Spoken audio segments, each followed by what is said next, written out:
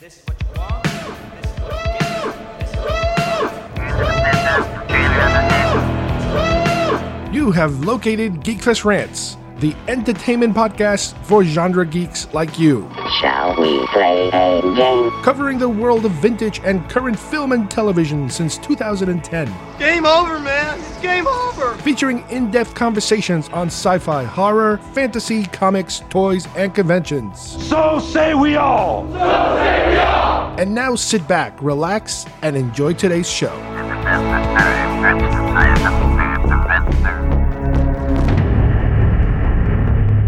We all believe we'd run into the burning building. But until we feel that heat, we can never know.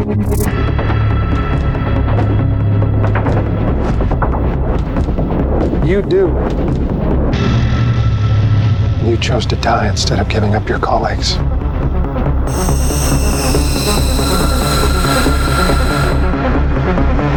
That test you passed?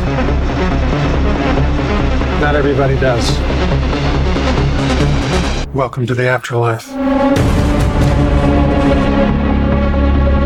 To do what I do, I need some idea of the threat we face. As I understand it, we're trying to prevent World War III. Nuclear holocaust. No. Something worse. All I have for you is a word. Tenet. It'll open the right doors, some of the wrong ones too.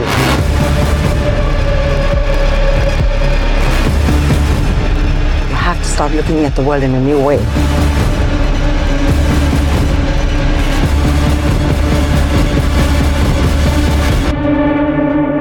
Don't try to understand it.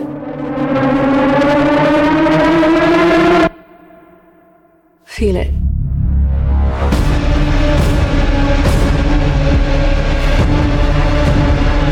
What'll happen here? Hasn't happened yet.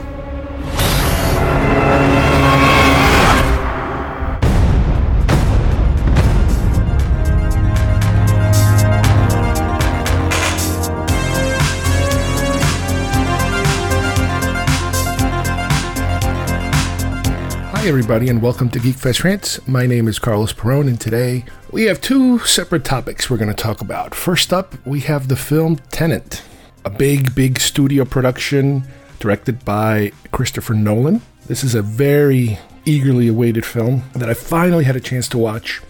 I'm going to give you my insight on what my, let's call it, first impressions are of this film. I ended up watching it at home. Original plans were to see it in the theater, but let's dig a little deeper into this one. And afterwards, we're going to talk about the Kobayashi Maru, the famous Star Trek-related simulation that appeared on a number of its films, and it's referenced on other materials, and it's even inspired an Eaglemoss ship of the infamous simulation ship. So let's get started with Tenet.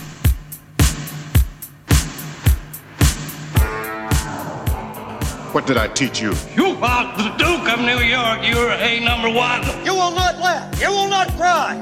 You will learn by the numbers. I will teach you. Can you dig it? Open the pod bay doors, Hal. I'm sorry, Dave. I'm afraid I can't do that. That spawn of Satan. Oh, really? The Force will be with you, always.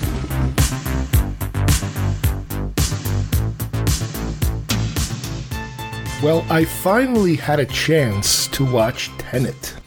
This is a movie that I've been waiting for quite a bit.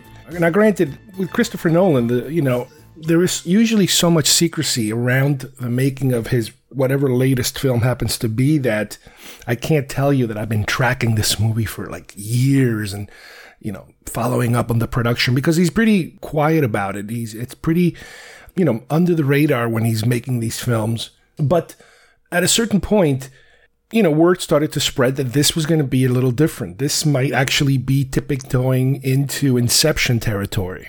With his last two films, Interstellar and Dunkirk, him going in different directions, this was kind of like a return to that world almost. And, both my son and I were looking forward to this one really well. And when it was getting close to that time, COVID had already started and it was very difficult to go see it in the theater. By the time, everybody was hoping that by the time, this thing comes out, we will have wrapped up this whole COVID thing. But guess what? Not even close. The film opened in some theaters. You were able to go see it in some theaters. Not around here. Here, where I live, my theaters closed down again around that time. My local theaters. I could have driven, I don't know, maybe an hour away, go to Orlando or something like that. But you know what? Nah, screw it. Kept it safe, kept it local. And then, yes, I heard that they were going to eventually come to DVD, home video, and that is exactly what I'm reviewing right now. I have a 4K copy of Tenet. I knew I wanted to go all out on this in terms of, since I now have a 4K television, I might as well watch a movie like this because it is Christopher Nolan, because I know how much he is all about visuals, that if you wanted to spend that couple of extra bucks, you might as well do it, on a movie like this one. I will not automatically do that on most movies I buy now. I know it's kind of weird because in the past, I remember when I was going high def, I started buying Blu-rays, in advance. And then when I knew I was going to go 4K, I started buying 4Ks in advance. But I don't know exactly if I'm going to do that all the time. First of all, it's a little harder to find the 4K version of certain movies. And they are a little more expensive. You are going to pay maybe an extra $3 or $4 or $5 maybe. Even more sometimes, just because it's a 4K version. So I'm in this transitional period right now. I have two TVs. One is a regular HD set and the other one is a 4K set. So it fluctuates between the two. But anyway, back to this movie. There was some buzz before the movie came out, or as the movie was kind of out already, but most people didn't have access to it, that there were a couple of possible issues with the movie. One issue being that it was very complicated. It was a little convoluted in trying to understand what exactly is happening. The other issue had to do with the sound, the audio mix. So those are two things that I kept in the back of my mind while I watched this film. And I tell you the truth, I had a really strange reaction to this movie because I like to think of myself as somebody who is very tolerant and very willing to, kind of like open up your mind and try to let a movie take you in certain places and guide you in certain instances. And especially with some of Christopher Nolan's films, especially the earlier ones, and every now and then, even a movie like Inception, you're taking into a world that usually doesn't make sense until you're either halfway through it or right at the end, where everything kind of unlocks itself and starts to make sense once you decipher what exactly is happening. I think the best example of this is Inception. Inception deals with very high concept themes, scientific themes, science fiction themes, if you will. But there is a method to the madness. There is a formula of how things are working. And if you can think conceptually and you kind of open up your mind to the possibilities of, well, this is how it would work. Boom, boom, boom. There's the rules and you can follow them and it makes sense. And for that particular film, I'd like to think it is a very accessible film to a general audience. Yes, you're going to lose a few along the way. If you're used to very simple films that are either like, let's say, simple rom-coms or stuff like that, if that's all you watch is rom-coms, maybe Inception is a little out there for you. I get that. But Inception as a whole, I think part of its success was that it was accessible to everybody, and the majority of the people who watched it got it. Hence its great reviews and popularity and so forth and so forth. Now, I understand this film is also in the news because of the fact that there are so many issues with the film not being able to be shown in all theaters. I'm sure that upsets the director very much. It upsets the studio just as much because they're losing money left and right. And lately, because of the fact that a lot of these studios are funneling their films now apparently to streaming services to be able to make some money rather than to make very little money, is also upsetting directors. Christopher Nolan being a specific one, a very specific one, who is very upset about that.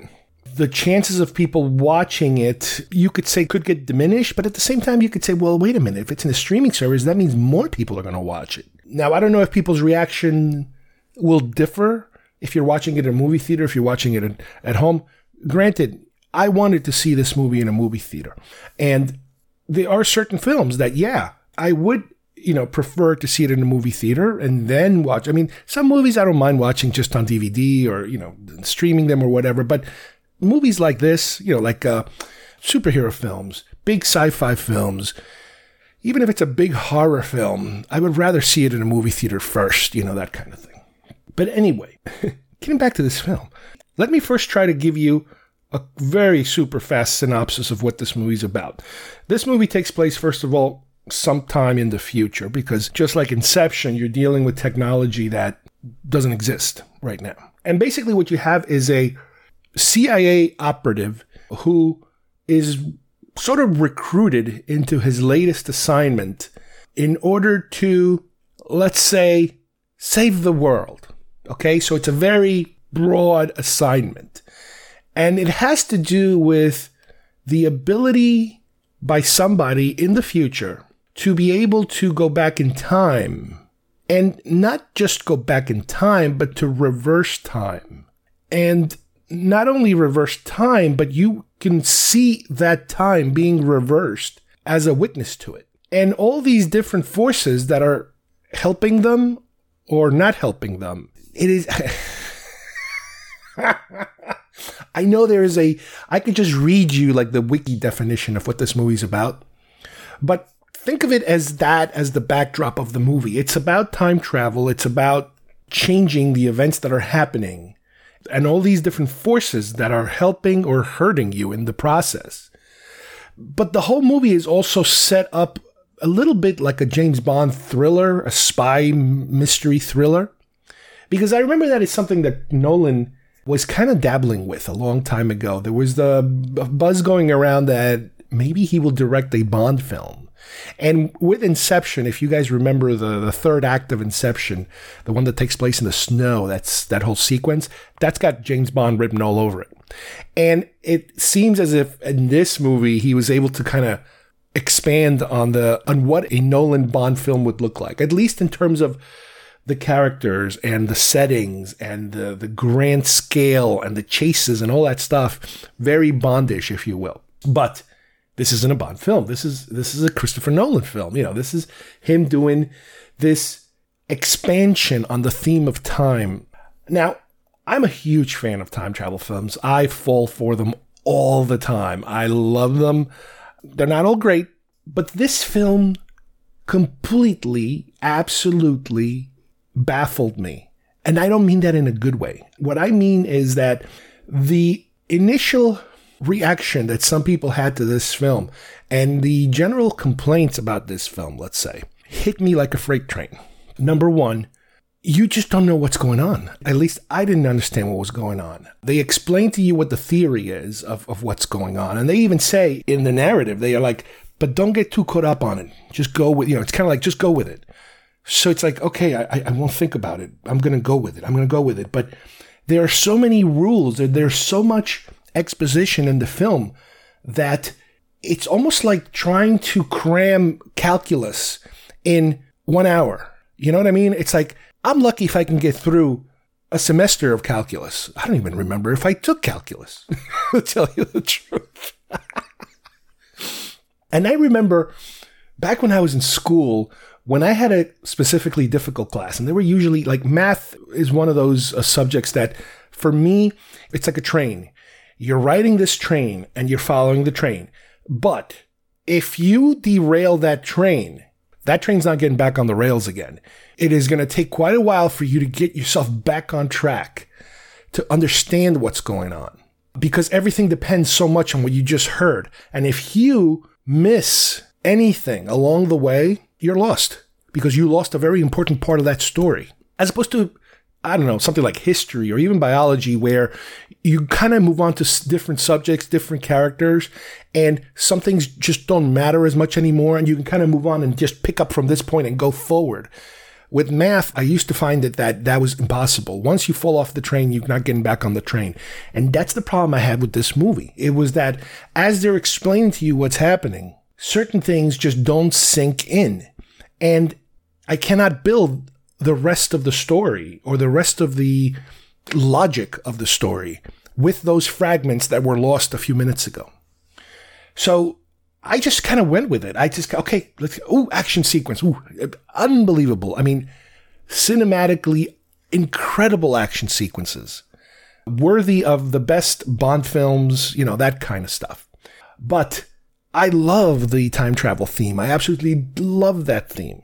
And I kind of felt like, oh man, I'm watching a movie, but I'm watching myself watching a movie because I'm not really into the movie, not because I don't want to be into the movie, is because I can't get into the movie. It's like somebody shut the door on me while I'm watching this movie. And it's like, it was like watching a foreign film without subtitles. I'm like, this looks fantastic. These actors are great, but I don't understand what's going on.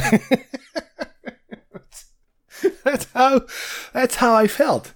Now, part of the problem, if it's not hard enough to follow this film, part of the problem is the other thing that they mentioned earlier on in some of the complaints was that the audio mix is wonky. Nolan's been doing this thing for a while, and I know he keeps defending it because it's his preference, and I get this. Okay, yes, you're the artist. I get it. Fine. And it started for me, at least, I remember with Dark Knight Rises, with Bane. Remember Bane and his muffled voice and nobody could understand what the hell he was saying? And I think Nolan had to kind of clean it up a little bit so people could understand his lines. Well, apparently, and I didn't understand it as much. I didn't think it was a problem as much on Interstellar or in Dunkirk. But in this movie, good Lord, the music and the sound effects were like 10. And the dialogue was like a 5. So there were sequences where there's a lot of exposition going on, but you cannot hear it. I couldn't hear it. I could not hear it. And I've heard other people say the same thing. They just couldn't hear it. And that could be also part of the problem as to why there are certain very important elements of this film that I completely missed or couldn't understand is because I couldn't hear it. So it is just incredible how weird it is that you have that going on. There are certain beats in this film that are very reminiscent of Inception. And I have a feeling there's going to be tons of Easter eggs in here and people are going to find them. And little by little, you're going to start realizing that maybe this is connected to the Inception world, maybe not. That was one of the theories we had going on for a long time. But I was kind of able to tell certain twists, if you will, even though I wasn't following the story too well towards the end of the movie. And there were some others that I wasn't able to tell. I've been going to some of these review websites, some of the people I admire and I follow and so forth, and people, just even people that I have no clue who they are, where, yes, I'm getting that same kind of feedback, and I am getting some kind of better explanation of what's going on. There was one particular reviewer, and I'm going to see if I can remember to put the link to it, where he kind of broke down the movie per character and how you followed that character's trajectory and the twists and the spoilery, unusual events that take place and how people are connected, this and that really, really make it clearer as to what's happening. But the fact that I have to go and do that, I've had that complaint before. Remember with my Last Jedi rant that the viewer shouldn't have to go hunting for that information. You should be able to extrapolate that information as you watch the film. You shouldn't have to go out of your way. Now, this is a perfect film in terms of, if you're the kind of, and I am this kind of person that once you really like a film, you love to find out the fact that there's maybe another 25% worth of information out there that is there for you to find. You know, it's like bonus material, if you will. It's if you dig enough, you find this extra stuff that you didn't even think about while you were watching the film. I think there's a lot of that going on in this film. And I think the problem is that this film is so convoluted and audio mix deprived that you might only get 25% of the film, and the other 75% is out there for you to figure out on your own because you couldn't hear it or you couldn't make it out on your own. I don't think that's what he meant to do. I don't think so. I don't think that's what his purpose was. But in my particular case, that's where I am. So I can't just kind of toss this film aside and say, all right, this is my first official Christopher Nolan film that I dislike. No, I'm not going to say that yet. I want to give him the benefit of the doubt. I did that for Last Jedi. And when it was all said and done, Last Jedi was a disappointment, period. I gave it, I don't know how many times I watched that film. I remember at one point, he's like, I think I've watched this film more than any other modern Star Wars film. Just because I wanted to get another point of view and another angle and another this and another that, and it still disappointed me. But this film, I'm going to give it a little time. I'm going to give it a little more time. I'm going to try to research it a little more, which again, that goes against my own rules of, if you have to do a lot of legwork, you're not dealing with a lot of, with a good film. But since I own it, I am going to rewatch it at some point. This is definitely not the type of film that I can watch, let's say, for example, with my dad or with somebody who's not a very savvy film viewer. I would say if you don't understand Inception, you shouldn't watch this film. If Inception makes you a little uncomfortable in terms of, oh man, there's just, how am I supposed to keep track of these? Don't watch this film. Just don't do it. Don't do it. Don't do it. There's going to be a threshold, I think, where you just say, forget it. And I want to watch a little more of these reviews because I've heard a lot of people, like, for example, this one guy I've heard, Stuckman, that's his name, Stuckman. He says he loves the film, but he gave it the same complaints that I was giving. And I'm trying to figure out, well, what made the film so enjoyable that you're willing to overlook these other things that normally on any other film, you would just kind of destroy that film because of those things. And granted, yes, the visuals are amazing. The style is amazing because it's Nolan and he's a top-notch director. But is there a balance between putting up with so much of this other stuff, to still bring the film into the positive side? I don't know. I just don't understand it. So this I'm going to kind of refer to as a first viewing, a first pass at this film, because this is the type of film that I'm going to have to hit it again.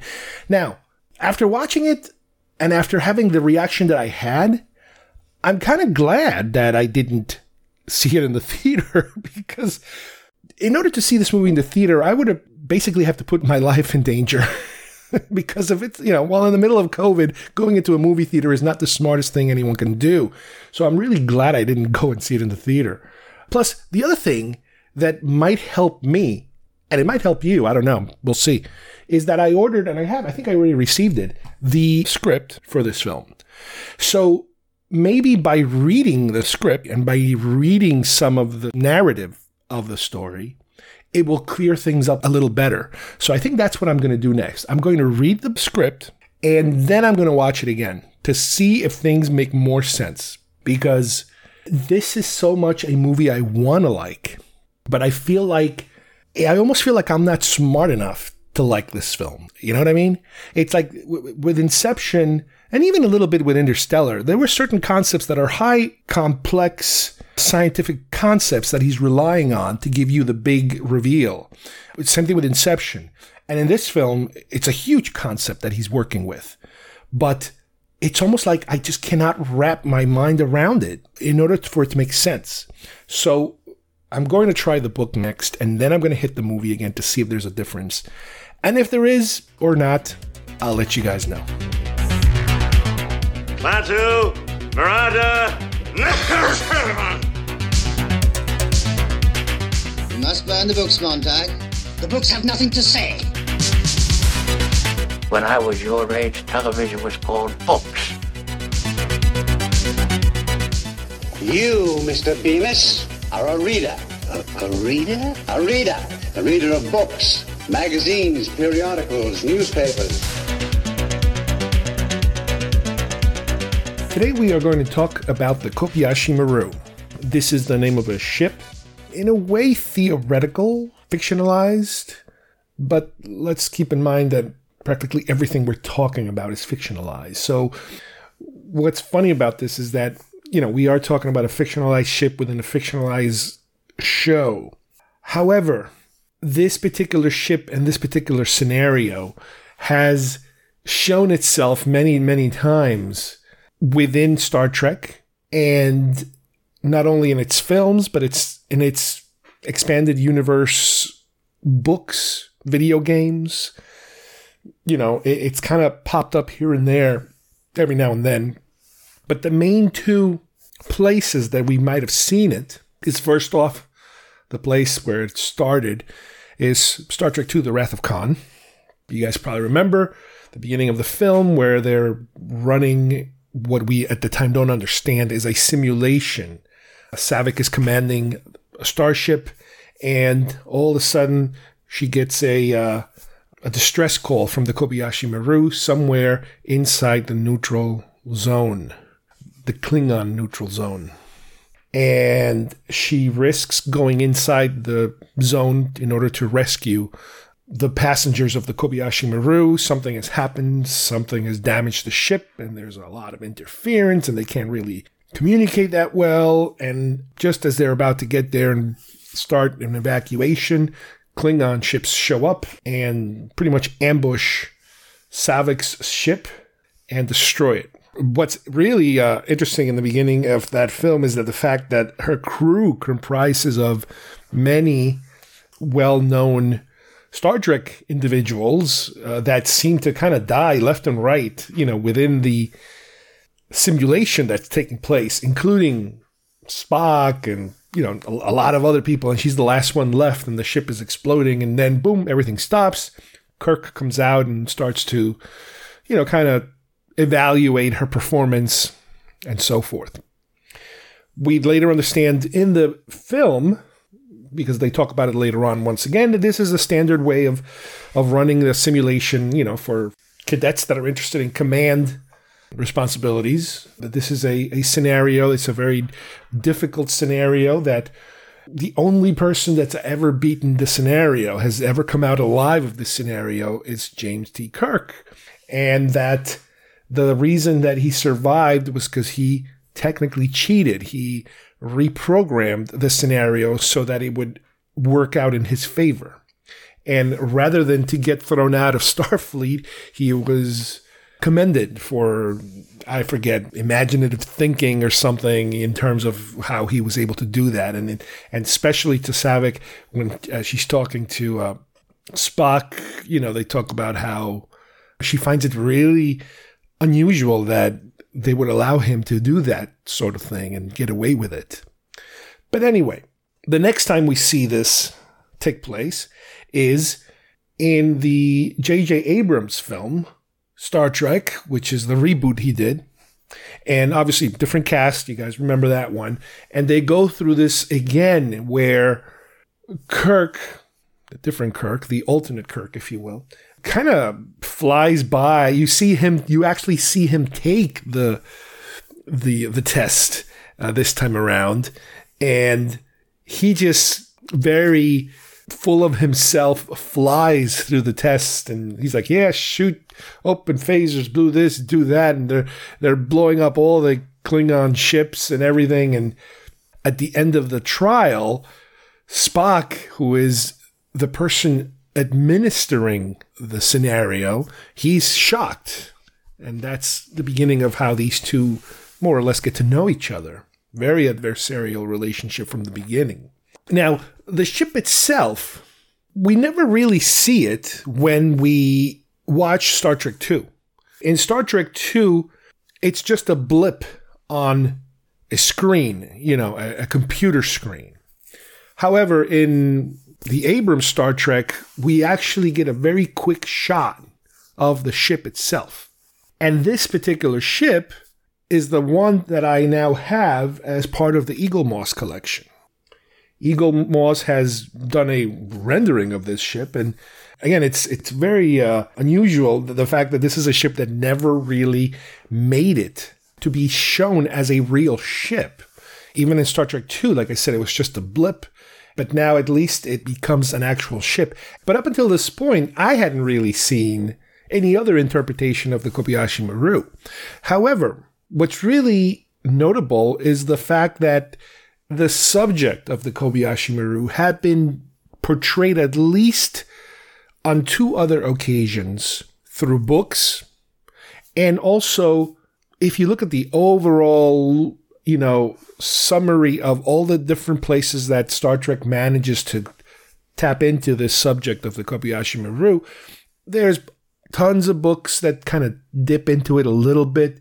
There's even the video games, a couple of video games, I think, that actually let you take the Kobayashi Maru. So they kind of expand on the mythology of this particular event. But there is a Star Trek Enterprise book, meaning, again, this is EU kind of material based on the Enterprise show. And this one came out a year before, but I wasn't aware of it, than the film.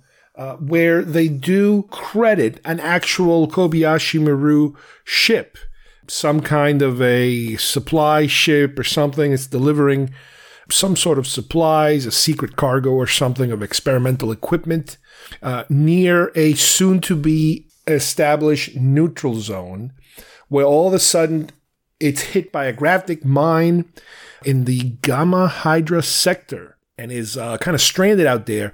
And when the Enterprise gets there and tries to rescue, the ship, they are surrounded by Romulans.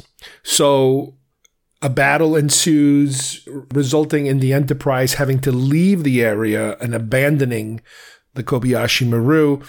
And that is what historically creates that maneuver.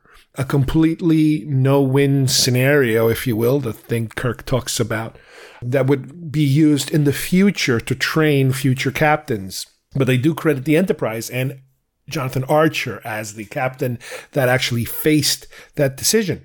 And it's a very specific set of action that he takes that later on another book that I read called The Kobayashi Maru. This book came out way, way earlier than this. This came out, I think, in 89 or something like that, when I think Next Gen was still around.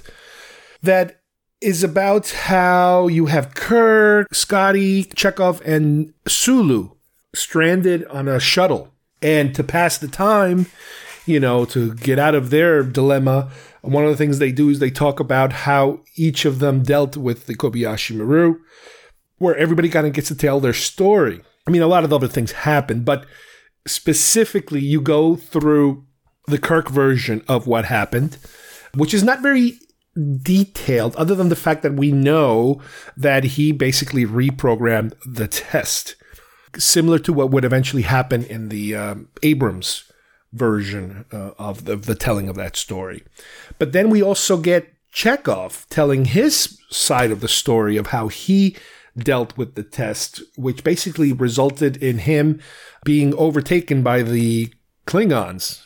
Again, in this scenario, we're dealing more with Klingons and how he chooses to destroy his ship rather than to be captured. So he kind of basically kills his own crew, more or less, in order to not be captured by the Klingons. He does claim that he's able to eject all the, again, when they're kind of going over what happened in terms of the simulation, he says, well, technically I also ejected my escape pods. And they tell him, well, don't worry about it because the explosions would have been so huge that your escape pods would have been destroyed or the radiation would have killed everyone. So that was how he dealt with that particular scenario. And then you have Sulu and his particular way of dealing with it that involved not crossing into the neutral territory and not rescuing the ship because that was more important than violating this agreement that they have. So he dealt with it in a different manner. And then you have Scotty, who picks a really different way of dealing with it, and that is he chooses to do certain things to engage the Klingons. Because of the fact that his ship is damaged, he's able to transport certain volatile materials, causing different waves of Klingon ships to explode simultaneously. And he does it like 1, 2, 3, or 4 or 5 times in a row, I forget. To the point where they're evaluating the results, and he has a very, how shall we say, productive way of almost sort of beating the simulation. But the problem is that he's using a technique that only an engineer would know about, that the game thinks makes him win, but in reality, it wouldn't work in a real life scenario. Because he's dealing with a recreation, his logic is that, well, I'm going to use that recreation's parameters to win at this without it being necessarily a functional way of doing it in real life, because he admits, yes, this is something that gets me what I want, gets me to defeat the enemy, but I also know that in reality, it wouldn't work. So that results in him being kind of removed from the command ladder of being in that particular program and being sent over to more of an engineering kind of thing, which is the thing that he wanted to do in the first place. So they kind of use it as an excuse. But what's interesting here is that you have so many different ways of dealing with this scenario. And the different writers obviously try not to duplicate themselves with, well, this guy did it this way, and so did this guy. So they give you all these different reactions that people have, depending on their personalities, depending on their background, So the ways that this scenario could go, you get lots of different examples. Now, the Eaglemoss version that I have is really cool. I mean, it is really, really cool. The way that this ship was designed is for the 2009 Star Trek film. But before that, there were at least some designs out there for people to kind of start working on what it would look like. Like I said earlier, for Star Trek II, they didn't have it. It wasn't there. That whole sequence was initially written and then removed and then kind of put back into the film because they weren't sure if they wanted it. But then it kind of made sense to keep it during, like, I don't know if it was the second rewrite or the third rewrite, they kind of brought it back in to be able to start the film. And they also used it, I don't want to say as an excuse, but as a way of tricking the audience a little bit. Because if you remember, Star Trek II is the one where Spock dies, and they were very afraid that the surprise, that the movie might get spoiled ahead of time if people knew that. So there was already some kind of a buzz, I think, of the possibility that Spock might die in this film. So what they figure is by keeping this sequence in the beginning, where you do see Spock dying right off the bat, while participating in the Kobayashi Maru, the audience would think to themselves, oh, okay, that's what those rumors were about, that Spock was going to die, and boom, there it is, he's dead, and no, he's not dead. Okay, they tricked us, got it. Okay, good, everything is safe, he's not going to die. Little do they know what happens later. So, for one way or the other, they decided to keep it. I'm glad they did, because it's a great sequence. It's a great way to start the whole movie. But like I said earlier, they did not make a model for you to look at of what this ship looks like. I believe it was all about the budget. They didn't have the budget. They didn't have the time to create an entire, full-blown outer space special effects sequence other than the ones they were saving for later. So they couldn't construct another ship and blah, blah, blah. So fine. There was no way around it, to be able to do that. So the next way of doing it, or the next way of having some kind of reference material, came from the novel that I mentioned called The Kobayashi Maru, the one from 1989, written by Julia Ecklar. On the cover, you have a ship that resembles, hard to say, it's not exactly a circular saucer, it's a little more geometric, and it has 3 nacelles. And from what I understand, that design came from Rick Sternbach, a name that I think I might have mentioned before, having to do with one of the major, concept designers for Star Trek, for one of the earlier Star Trek chronology spaceflight books. According to this, it was 1979 when this book came out, where he had designed a Tritium-class starship. So at the time, this wasn't the Kobayashi Maru. This was just a different shaped Starfleet vessel that they had designed, but they adapted that look for the cover of that book. So that's the first thing we have to look at. So the first actual time that you do get the chance to create something is for the 2009 Star Trek film. All they have to go on is this book cover. But at the time, John Eaves takes a crack at it of what would this ship look like. So he comes up with two designs. The first design looks a little bit like the Reliant, with the nacelles underneath the ship in the back, as opposed to the traditional Enterprise with the nacelles high up in the back. So what you have is the Reliant-looking ship without a spoiler, and then in between the two nacelles, underneath the ship, it is hauling two huge cargo containers. Then he came out with a secondary version of this one, which is, once again, a Reliant-y looking ship, no spoiler, but put the engines on top, not on the bottom. So you got two engines on the top, and then in the bottom, now put the two cargo containers, giving the ship more of a quad, kind of look, where you have four distinct things coming out of the back. And that is what they kind of ran with. They took that design.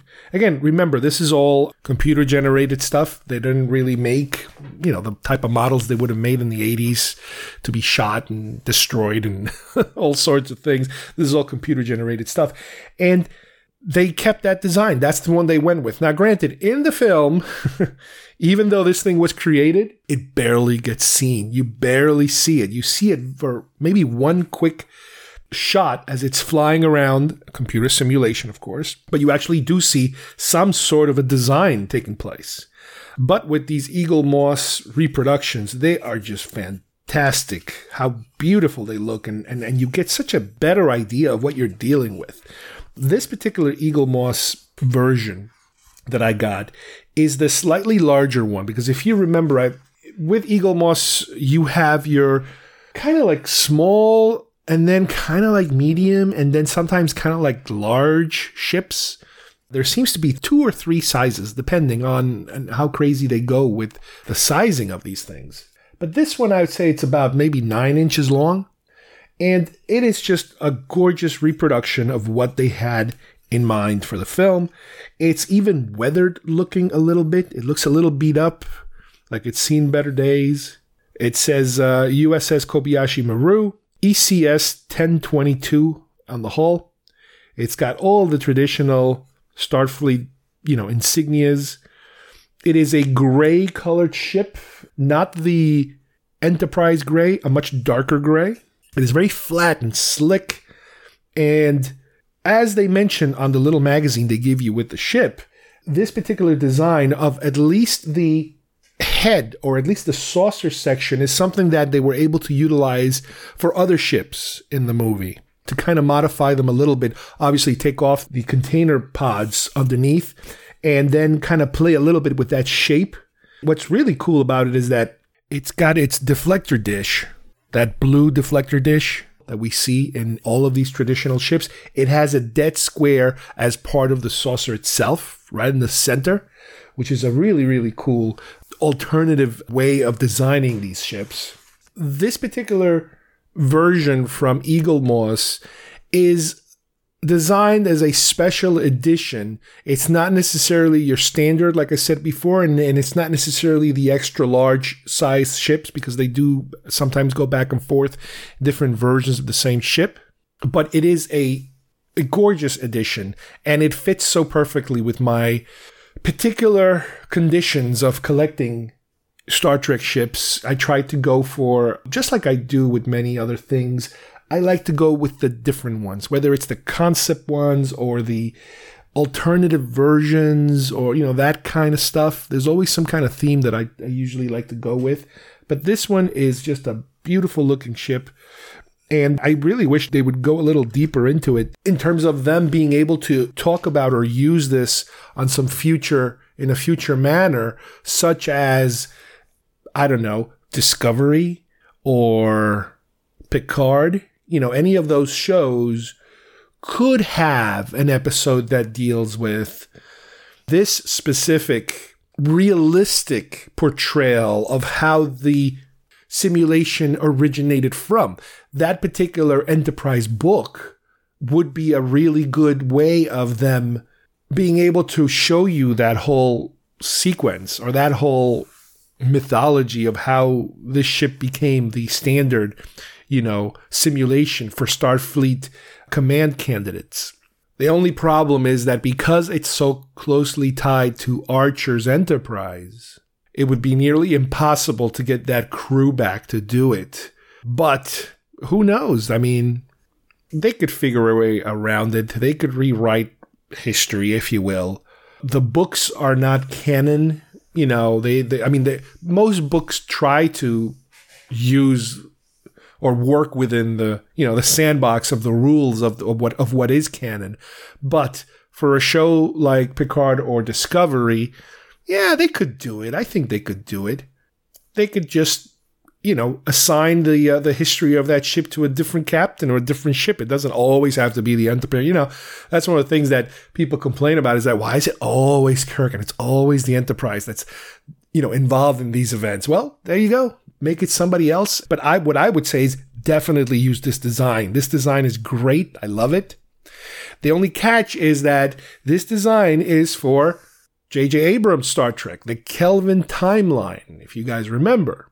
That is a timeline that could be considered an alternate timeline. So it is possible that in an alternate timeline, a ship might look different than it would on the traditional original timeline, of Kirk. So that's something to think about. But going back, as far as the Eaglemoss is concerned, they did an excellent job. I strongly recommend this particular ship. All right, I hope you guys enjoyed today's show. We started off with Tenet. And as I mentioned before, I am not giving up on this movie. I am going to try to blame myself for not understanding it. I'm going to do a little more research on it. Like I said, I'm going to read the script that I have, and hopefully on a second viewing, it will make a little more sense. And then we touched upon the Kobayashi Maru, all the different instances where this particular ship appeared in Star Trek lore. Granted, there's way more than we can really talk about if you go digging really, really deep. But the main places where this would happen, and as I mentioned earlier, I hope that they do one more at least visit to the infamous ship now that we have a couple of more Star Trek properties out there that could explore it a little deeper. So on behalf of everyone here, thanks for listening, and we'll see you soon here at GeekFest Rants. Bye-bye, everybody.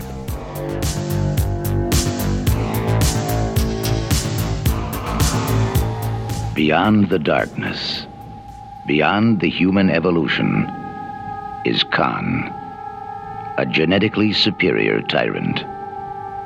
Exiled to a barren planet, banished by a starship commander he is destined to destroy.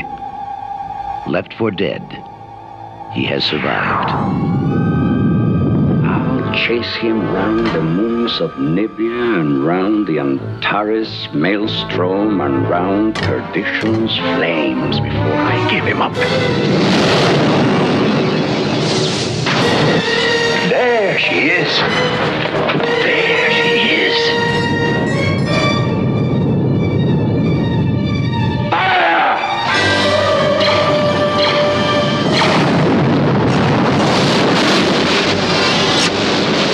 Shield's collapsing, Captain. Can you evade their power? A few shots, sir. Not enough against their shields. Evade the starboard. Scotty, I need warp speed in 3 minutes or we're all dead. I've done far worse than kill you. I've hurt you. And I wish to go on hurting you.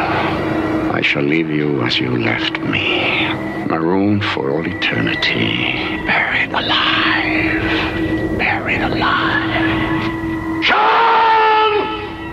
Sean! At the end of the universe lies the beginning of vengeance. Star Trek II. The Wrath of Khan. Opens at a theater near you, June 4th.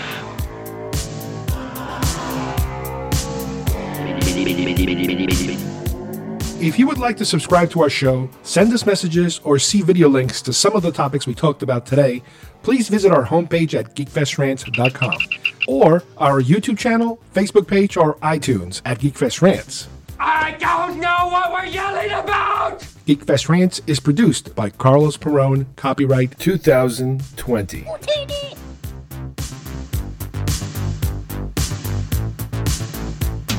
This broadcast is part of the IC Robots Radio Network. Visit icrobots.com for this and many other nerd/nostalgia related podcasts. You won't be sorry for long.